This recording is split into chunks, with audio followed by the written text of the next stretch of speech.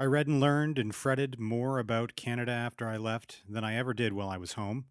I absorbed anything I could on topics that ranged from folklore to history to political manifestos. I ranted and raved and seethed about things beyond my control. In short, I acted like a Canadian. Those are the words of Canadian author Will Ferguson, who wrote Why I Hate Canadians, among other books. And he was talking about how he experienced this country after he was living outside of it. And that's kind of what this podcast is all about. I'm going to be spending my time chatting with Canadians who are living abroad in countries like Australia, the United States, Japan, England, everyone all over the world, and what it means to them to be Canadian as they live outside of this great nation. And I'm calling this podcast The Expats.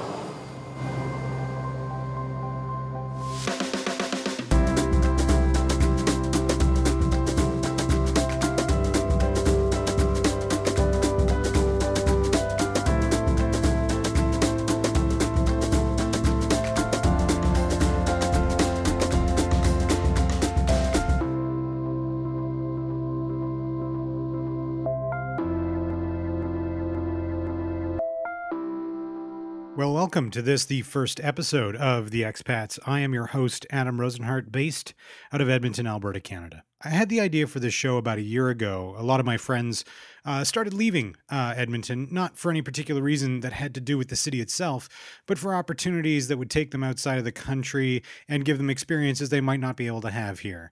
I recently lost a couple of friends to the great nation of Australia, for example, or a couple of other friends to Paris, France. And what I wanted to do with this podcast was to explore those people's lives outside of Canada and talk to them about things that they miss about Canada, things that they don't miss about Canada, things that struck them as strange about the countries that they're living in. This is really about taking a journey across the globe with hopefully like-minded Canadians who, you find interesting enough and relatable enough that you will be fascinated by their lives.